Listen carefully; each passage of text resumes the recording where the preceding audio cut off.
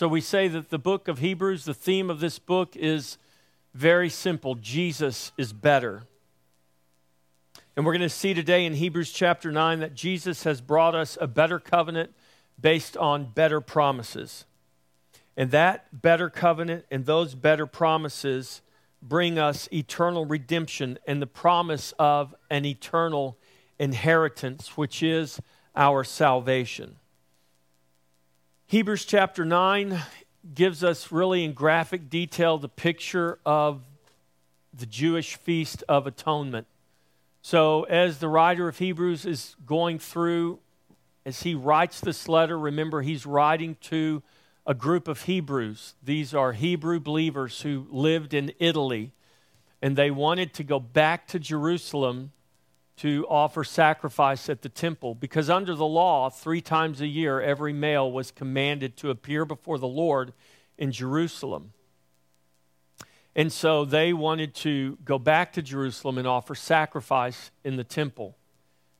The Feast of Atonement was one of those times where they were all gathered together there in Jerusalem. So this doesn't tell us whether they wanted to go back for a particular feast, but we do have the imagery specifically of this feast, and it's presented to us here in vivid fashion in Hebrews chapter 9, and we'll talk about that a little bit as we go on. So this imagery we see is of the high priest on the Day of Atonement going behind the veil. He enters into the first part of the tabernacle behind the first veil, and then he goes into the second part of the tabernacle behind the second veil into the holiest of all, into the most holy place, to sprinkle the blood on the mercy seat to atone for the sins of the nation. And all the people are waiting. They see the priest go in, and they're waiting for the priest to come out. He goes in with the blood to apply it for sin. When he comes out again apart from sin, having applied the blood. The fact that the priest comes out and appears a second time means that God has accepted the sacrifice that the priest brought. And so this is the picture we see here.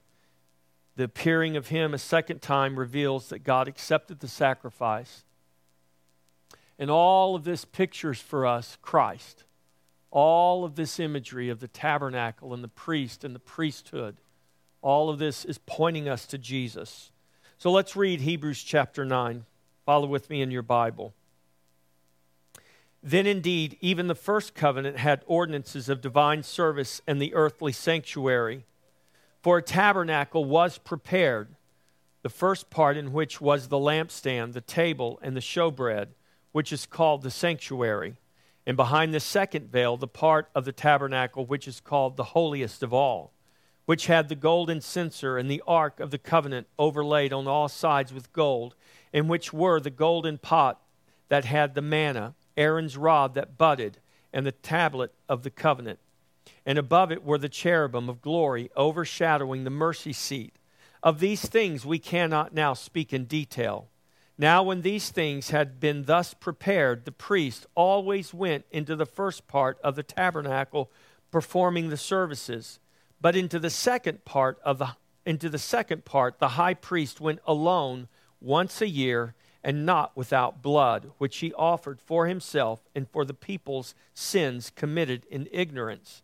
The Holy Spirit indicating this, that the way into the holiest of all was not yet made manifest while the first tabernacle was still standing. It was symbolic for the present time in which both gifts and sacrifices are offered, which cannot make him who performed the service perfect in regard to conscience. Now concerned only with foods and drinks and various washings and fleshly ordinances imposed until the time of Reformation. But Christ came as high priest of the good things to come, with the greater and more perfect tabernacle not made with hands, that is, not of this creation, not with the blood of goats and calves, but with his own blood he entered the most holy place once for all, having obtained eternal redemption. For if the blood of bulls and goats and the ashes of a heifer sprinkling the unclean sanctifies for the purifying of the flesh, how much more shall the blood of Christ, who through the eternal Spirit offered himself without spot to God, cleanse your conscience from dead works to serve the living God? And for this reason, he is the mediator of the new covenant by means of death, for the redemption of the transgressions under the first covenant, that those who are called may receive the promise of the eternal inheritance. For where there is a testament, or where there is a covenant, there must also of necessity be the death of the testator. For a testament is in force after men are dead, since it has no power at all while the testator lives. Therefore, not even the first covenant was dedicated without blood. For when Moses had spoken every precept to all the people according to the law, he took the blood of calves and goats with water, scarlet wool, and hyssop, and sprinkled both the book itself and all the people, saying, "This is the blood of the covenant which God has commanded you." Then likewise he sprinkled with blood both the tabernacle and all the vessels of the ministry. And according to the law, almost all things are purified with blood, and without the shedding of blood there is no remission. Therefore it was necessary that the copies of the things in the heavens should be purified with these, but the heavenly things themselves with better sacrifices than these. For Christ has not entered the holy place made with hands, which are copies of the true, but into the heaven itself, now to appear in the presence of God for us. Not that he should offer himself often, as the high priest enters the most holy place every year with blood of another. He then would have to suffer often since the foundation of the world. But now, once at the end of the ages, he has appeared to put away sin by the sacrifice of himself.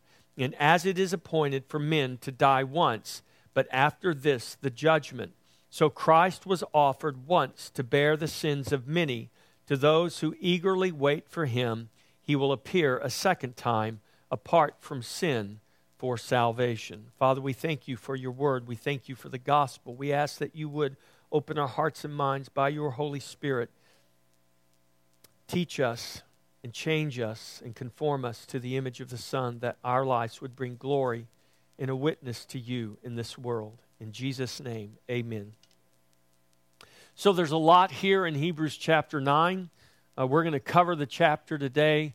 We're going to go in much more detail on Wednesday night. It is a lot. It's a great book. It's a great chapter.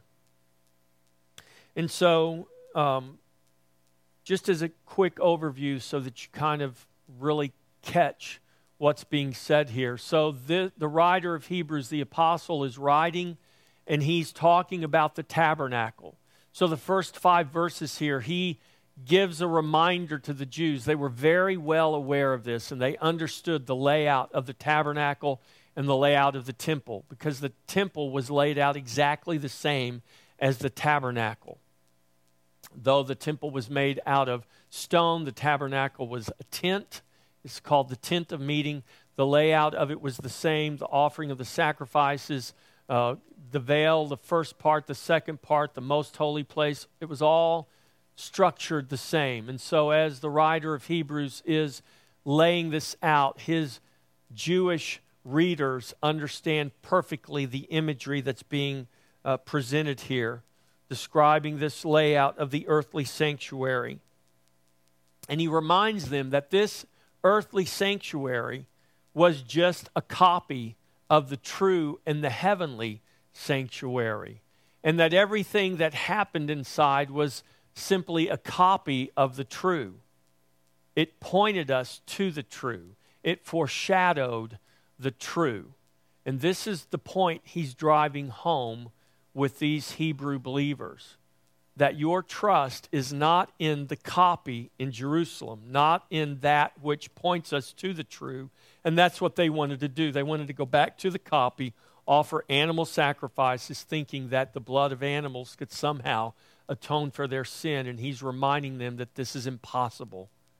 That all of that at the temple, all of that in the tabernacle, it only ever existed to point us to Jesus. And now that Jesus is here, there is no longer a need to look to those things. So we see the layout. In the first part was those furnishings listed. It was the menorah. It was the table of showbread. It was the altar of incense. And then there was another veil, and inside that veil, that was called the most holy place. That's where the Ark of the Covenant was. And above the Ark was the mercy seat with the cherubim whose wings just touched right there above the mercy seat. That's where the presence of God dwelt. That's where the priest would go in, and only with blood once a year to sprinkle that blood on the mercy seat. And the fact that the priest came out showed that God accepted that sacrifice. So this is what the writer, the apostle, is laying out here in the first few verses of this part of the letter. And he shows this tabernacle, this earthly tabernacle, pointing us to Christ in his incarnation. So by the time this letter is written, Jesus is already crucified.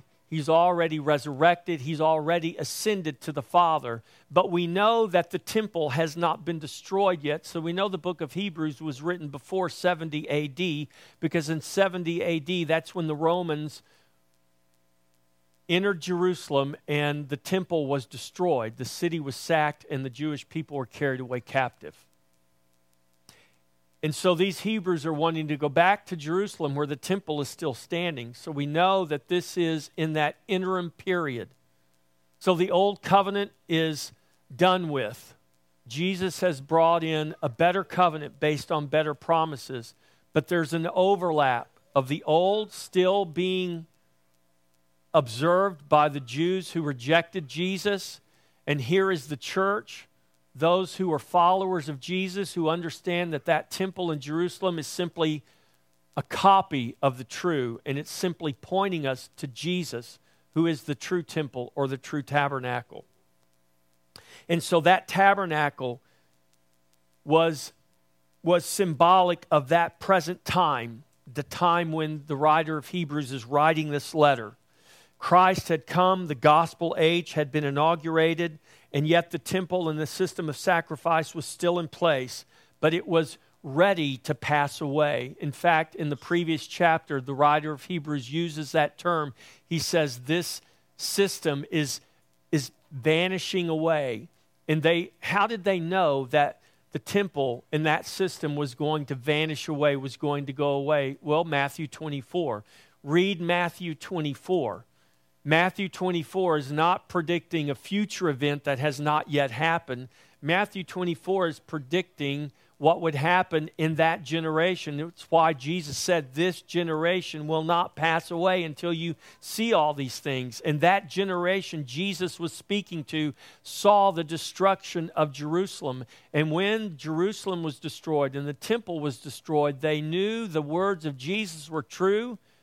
And they knew that Jesus was indeed the Christ, the Son of the living God. And so the writer of Hebrews is pointing them to that time that's coming very soon, because they knew that generation was reaching its end. And they knew that Jerusalem was still there and the temple was still there. And it had not been destroyed as Jesus prophesied in Matthew 24. But he warns them that that time is coming.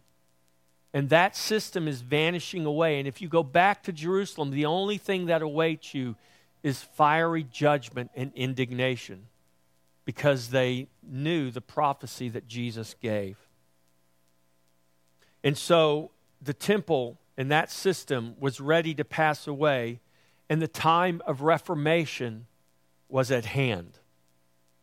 And this is what we see in the first 10 verses. So with the coming of Christ, the way into the holiest of all was open.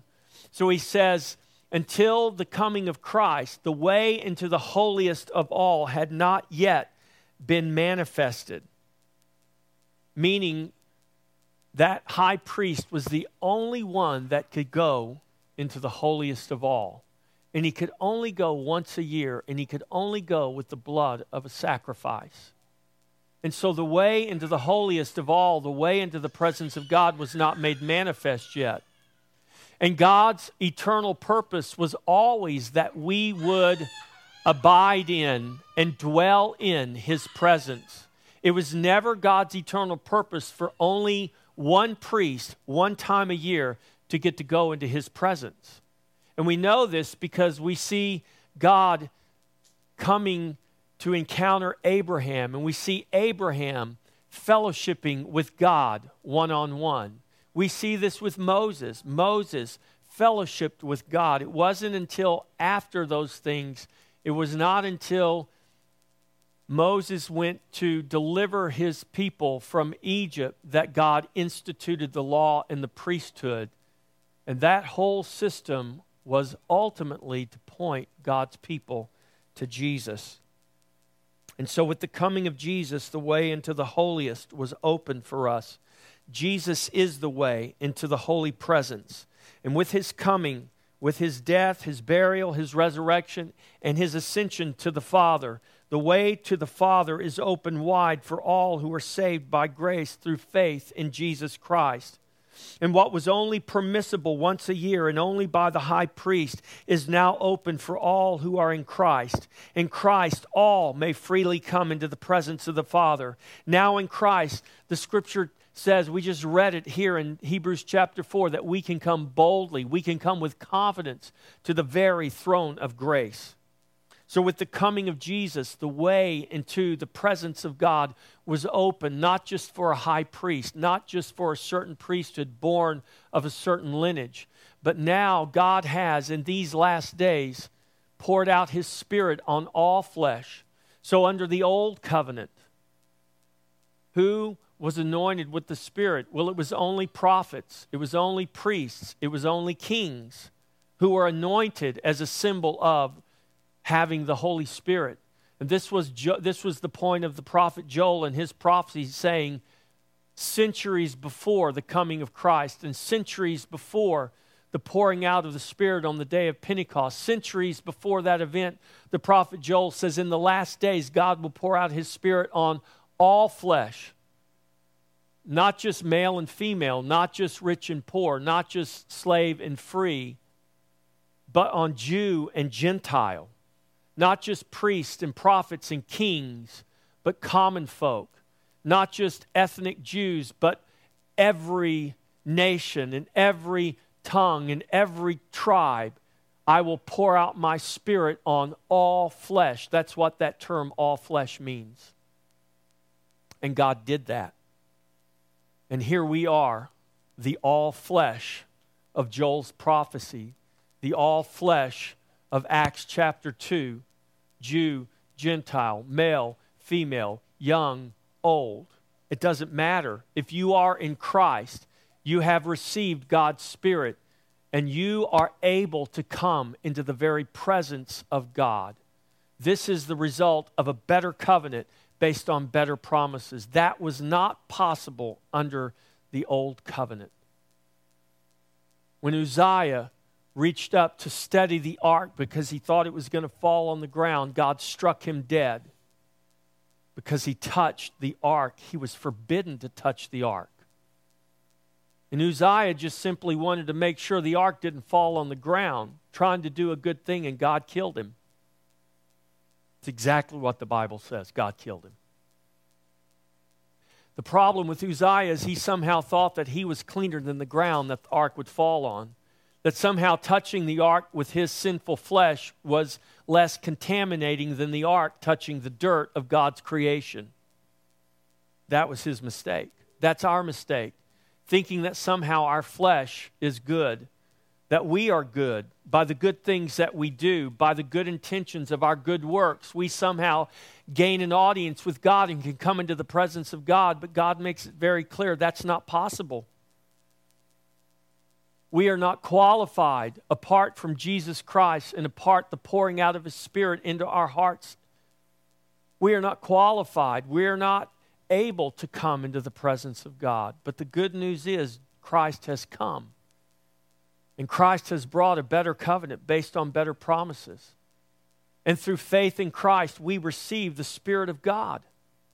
And we are now able to come into the very presence of God, not because we are holy, but because the Holy One lives within us. See, when we touch God, we don't contaminate God. When we touch God, we are made holy. Remember the story of the woman at the well? The story of the woman with the issue of blood?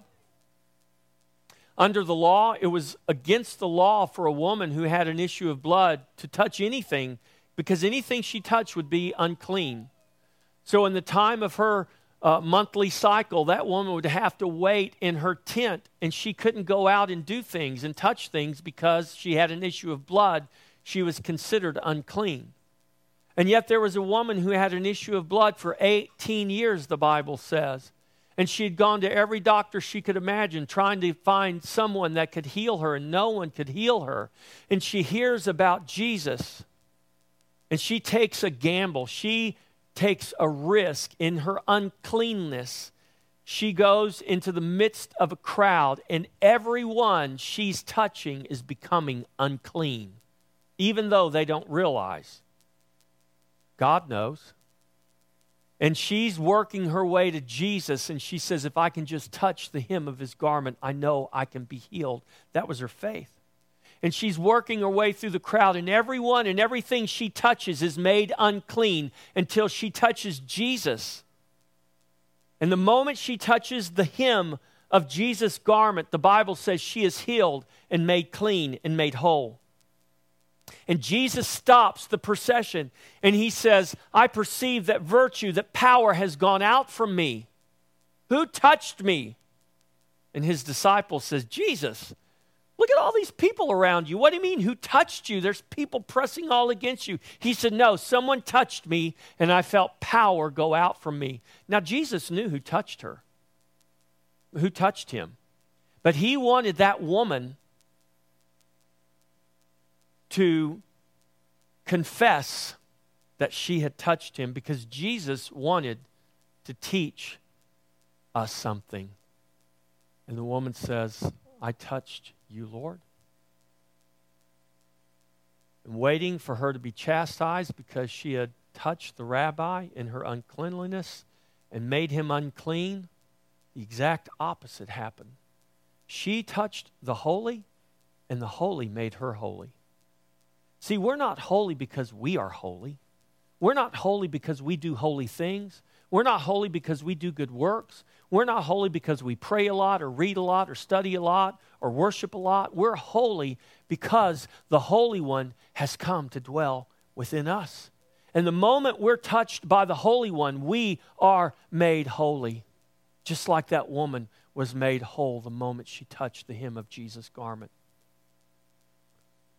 Everything else she touched was made unclean.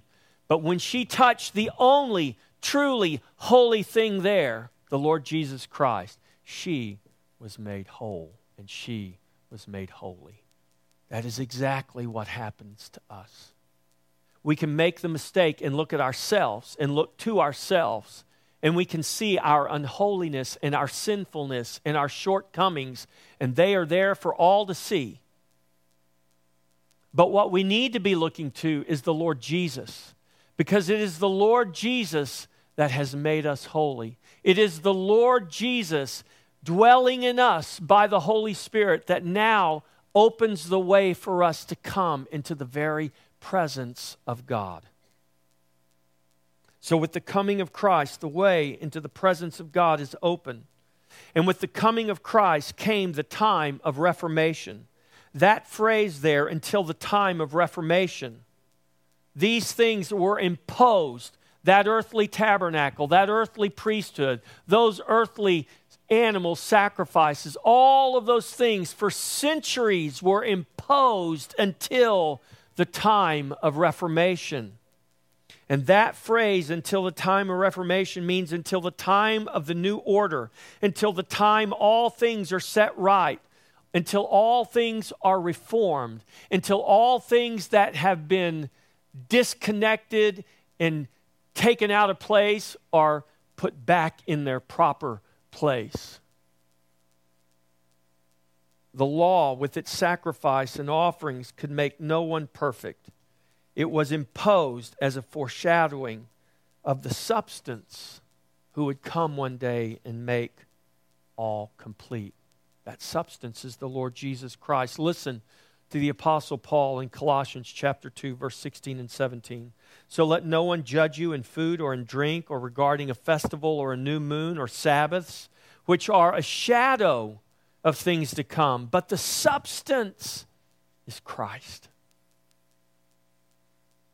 Those things of the law, with all of its sacrifices and offerings and ceremonies, all of those things those Hebrews wanted to go back to Jerusalem and participate in, were imposed only until the time of Reformation or until the time of Christ. Christ is come. There is no longer a need for us to look to shadows.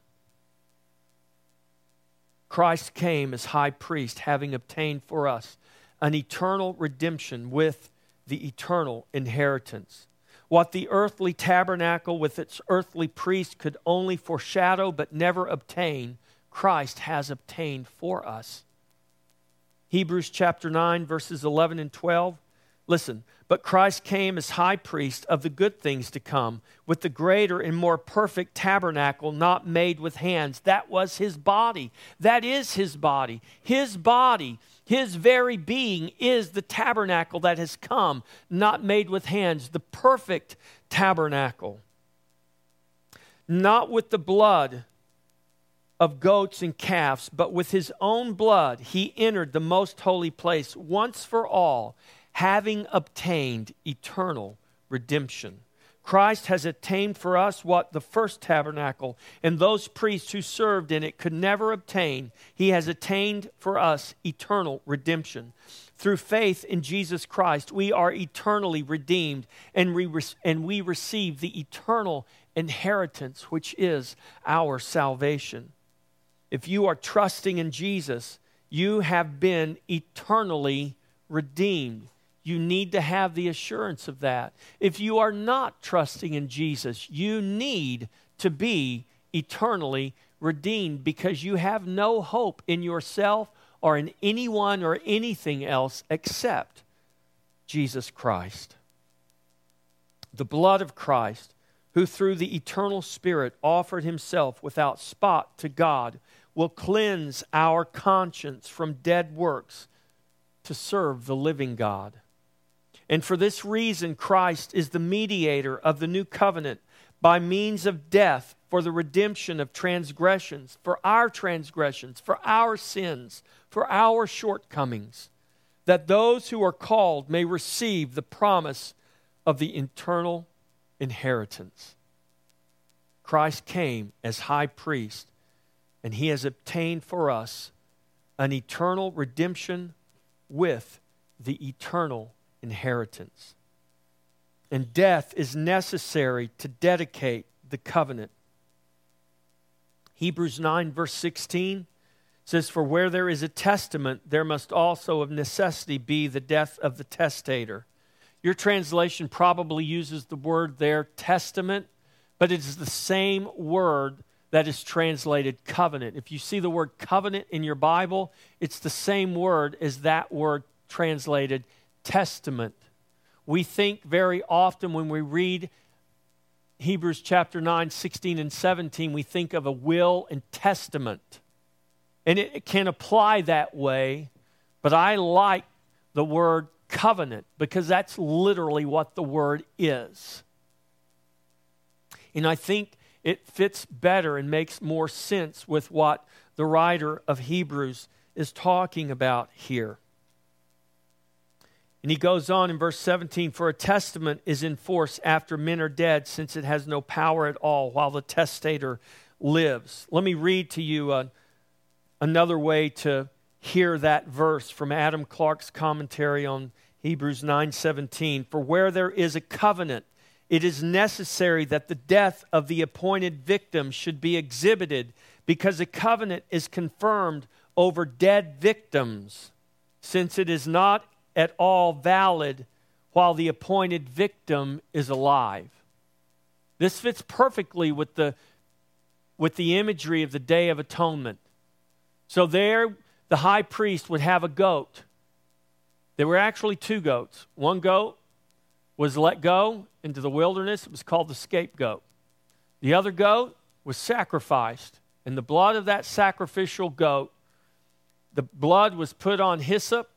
It was taken behind the second veil, and the priest would literally sprinkle the mercy seat with the blood of that sacrifice. It was the same blood that was in that goat while that goat was alive, but that blood could not atone for the sins while it was in that goat, in that living goat. The only way that covenant could be enforced, the only way that atonement could be ratified, made real, was by the sacrifice, by the death of that goat and the blood of that goat being sprinkled on the mercy seat. This is the picture here. Jesus did not just come and live a sinless life and then go back to heaven so that we could be saved, because that would not save us. The only way that we could be saved by Jesus' sinless life is if Jesus shed his sinless blood. And it was not until Jesus died and the blood of Jesus was applied to the true Holy of Holies. Not on earth, but in heaven. And this is why the scripture says Jesus passed through the heavenlies. Jesus never went into the earthly temple behind the veil to offer sacrifice for us. He never did that. He went into the temple, he taught, he preached, he worshiped, but he never went in as a priest to take blood for our atonement in the earthly temple. Why? Because that earthly temple was just a copy that spoke of him. He was the true temple, walking around in the copy that was the earthly temple. And so when Jesus lived his sinless life, when Jesus was crucified and died and shed his blood, it was that blood of his sinless sacrifice that was passed through the heavens, that ascended to the presence of God. And it was his own blood and his own sacrifice that he presented to the Father that redeemed us. We could not be redeemed by Jesus until Jesus died. That's what this verse is telling us here. This is why Jesus had to die. Now think about, we're in the Easter season. We're in the season of Lent right now. And think about the imagery. We'll read this later on. We'll see this later on as we go through. Think about the imagery of those people that stood at the base of the cross mocking Jesus. You saved others. Why can't you save yourself? You healed others. Why don't you heal yourself? No true Messiah would die. You can't be the Messiah because you're dying. You're crucified. You're weak. You're powerless. You're just a man. You're a liar. You're not really who you claim to be. That's what they mocked Jesus as they stood at the foot of his cross. But the reality is what the apostle here is writing. In case you think Jesus could not be the Messiah because he died on the cross and bled on the cross, understand this: until the victim of the covenant is killed, the covenant cannot be enforced. And the death of Jesus was necessary in order for us to experience the better covenant and the better promises. Otherwise, it means nothing. Christ had obtained for us what the first tabernacle and those first priests could not obtain. His death was necessary in order for the covenant to be enforced. The shedding of blood of animals did nothing, but the shedding of the perfect Lamb of God brought to bear in full force a better covenant based on better promises. And this is why Jesus himself shed his own blood to obtain for us what could not be obtained through the blood of animals in the ministry of an earthly priesthood in a tabernacle made with hands. Jesus is the tabernacle made without hands. And Jesus came to provide a better sacrifice that provides a better covenant based on better promises. It was necessary for the copy to be purified with the blood of animals. But when we talk about the true, It had to be something better than the blood of animals to purify the true, and only the blood of Jesus would suffice. Christ died and shed his own blood to dedicate a better covenant. The way we experience the better promise of that better covenant is to also die. We're trusting in Jesus, but our trust in Jesus means that we are crucified with him. The way we experience that better promise is to die, to be crucified with Jesus, and only through our death in the cross of Christ as living sacrifices will we truly experience his life. To be crucified with Christ is to die to self. To be a follower of Jesus is to live the crucified life. That can sound like a joyless existence, always dying to self. But the reality is just the opposite. We settle for far less because we fail to see there is far more. And that is an understatement of infinite proportions. We can't see what Christ has purchased for us, what Christ has given to us. We can only see what we are accustomed to seeing with the blindness and the darkness of our sinful beings. Because we are born in darkness and live in darkness, separated from the light of God, we are conditioned to the darkness. We can't imagine living in the light or being satisfied by those things found in the light. Until God intervenes and exposes us to his light, we only know satisfaction in darkness. That's why when you talk to some people, the thought of serving God, the thought of worshiping God, the thought of going to church, reading the Bible, living a life honoring to God seems like the most ridiculous thing you could ever imagine. Come on, man. We got to live life. We're only here once. Let's live it up. That sounds like such a boring existence. That's because they're used to living in darkness, and all they know is to be satisfied by their darkness. They can't imagine what it is to be satisfied in the light, in the presence of Christ. And we can never know that until God intervenes in our life and exposes us to his light. The light can be blinding, but God knows how to give us sight, and he knows how to give us a desire for the things that are found in the light. Christ has appeared for our salvation. That's what the writer here in chapter 9 says. For our salvation brings about our change. When we are redeemed, we are changed. We are changed from darkness into light. We all once were darkness, Paul writes in Ephesians 5:8.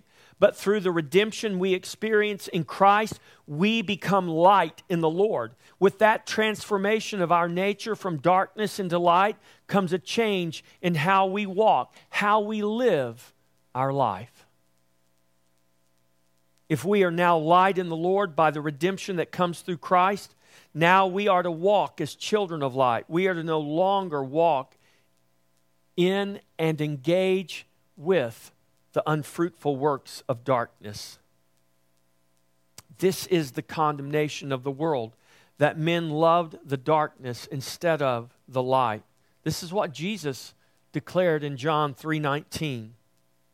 As Jesus is explaining why he came to earth, he says this in John 3:19, and this is the condemnation, that the light has come into the world, and men loved the darkness rather than the light, because their deeds were evil. Those words of Jesus he spoke at the beginning of his earthly ministry. 3.5 or so years later, he declared these words recorded for us in John 12. He spoke those words in the beginning as he's telling people that he had come into the world for salvation. Then, as he is preparing to be crucified, some 3 years after he spoke those initial words recorded for us in John 3, in John 12, we have the words of Jesus that he spoke at the end of his earthly ministry as he's preparing to be crucified. John 12, 44 through 46. Then Jesus cried out and said, "He who believes in me believes not in me, but in him who sent me. And he who sees me, him who sent me. I have come as a light into the world, that whoever believes in me should not abide in darkness." He who believes in me believes not in me, but in him who sent me. This is why Jesus said, if you've seen me, you've seen the Father. If you believe the Father, you would believe my words, Jesus said. So Jesus redeems us eternally in order to change us eternally.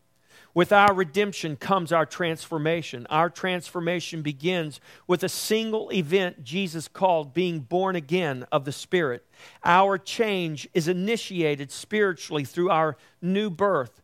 And like our natural or our first birth, we mature and change over the process of time. This is the work of the Holy Spirit in us to mold and to shape and to mature us in Christ.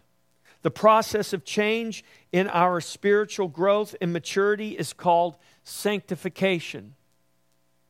You're not earning your salvation. You're being sanctified. You're being changed. You're being grown up in Christ. And that process occurs over the entirety of our life here on this earth, living in these flesh bodies. The reality is we walk in the flesh, struggling with the lust of the flesh, but we do not war according to the flesh, Paul writes in 2 Corinthians 10, verse 3. We war according to the Spirit, because the weapons of our warfare are not of the flesh, but they are mighty through God's Spirit to cast down and to bring to nothing those things that tempt us and oppose the knowledge of God. And by the Spirit in us, we now have the power to bring every thought into captivity to the obedience of Christ. Our salvation is the promise of a new, transformed life here and now and for eternity. We very often think we're going to get changed one day when we get to heaven. No, the point is Jesus came, He is our salvation, and your change and your transformation begins right here and right now on this earth, the very moment He causes you to be born again. Our new life begins through our death, not through physical death, but through our death with Christ in the cross through faith. To be crucified with Christ is the only way we can be raised in the resurrection life of Christ. It is the only way we can agree with the words of the Apostle Paul recorded for us in his letter to the Galatians. Galatians 2:20 and 21. I have been crucified with Christ. It is no longer I who live, but Christ lives in me.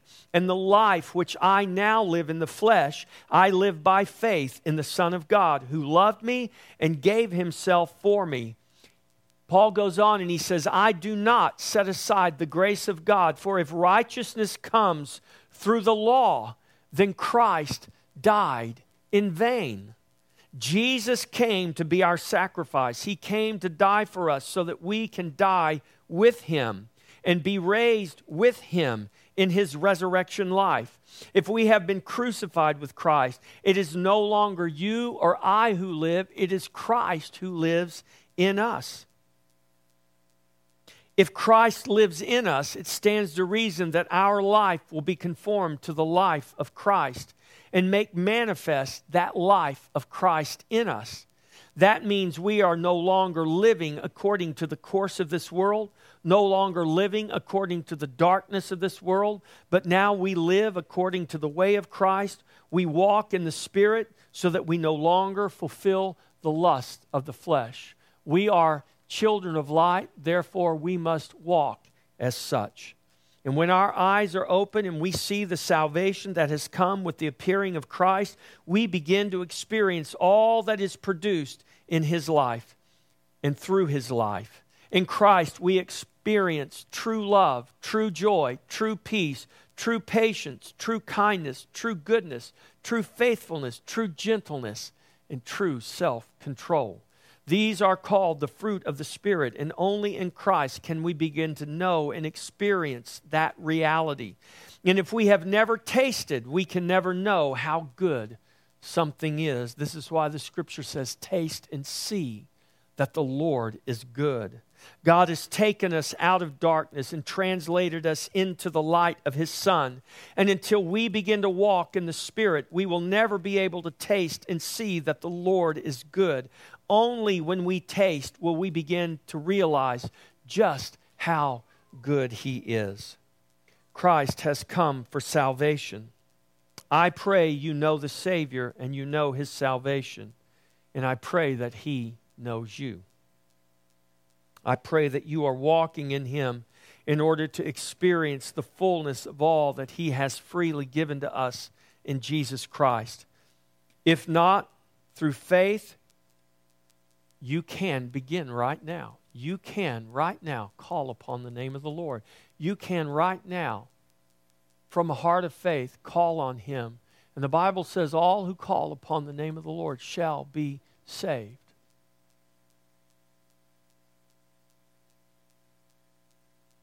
If you know his salvation, this is why we come to the table every week. If you know his salvation, come to his table. Renew that covenant that he has made by giving up his body and his blood for our salvation. Come to this table and proclaim the body of Jesus and the blood of Jesus. Not trusting in your own good works, not trusting in what you can do, but trusting in what he has already done. Because if he has touched you and you have touched him, you have not made him unholy. He has made you holy. And this is why he invites us to come to his holy table, because we trust in his holy blood that was shed as he gave up his holy body for us on that cross. So, Christian, as you trust in Jesus, come to the table. Well, let's stand. Here's your charge today: that you taste and see that the Lord is good, that you walk in his salvation and so walk in his way, no longer being conformed to this world, but being transformed by the renewing of your mind. God charges us to walk as children of light in this dark world, that others can see by the light of the hope that has found us in Jesus Christ. Remember that we did not find hope. Hope found us. We were lost, we were dead, we were blind, we were in darkness with no hope of finding anything, but hope found us.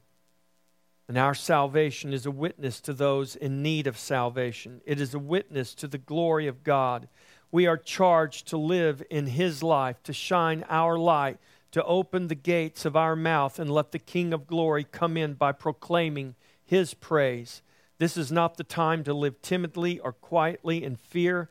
Now is the time to submit to God, to resist the devil, and to watch our enemies flee before us. Now is the time to stand in the land, and not only stand, but to stand in the Lord and in his power, to walk and to war in the power of his might, and to feast on his goodness, and to revel in his joy. If we can't see what we have gained in Christ, we can only see what we have lost that's of this world. And this is why we settle for lesser things. Let us be a people that would give witness to what it means to settle for higher things, for the things of God, for the things of Christ. He is our hope. He's our only hope in life and death. He is your salvation. Honor him with your life and enjoy him fully. That's why he died, so that you could live and enjoy him forever. Amen?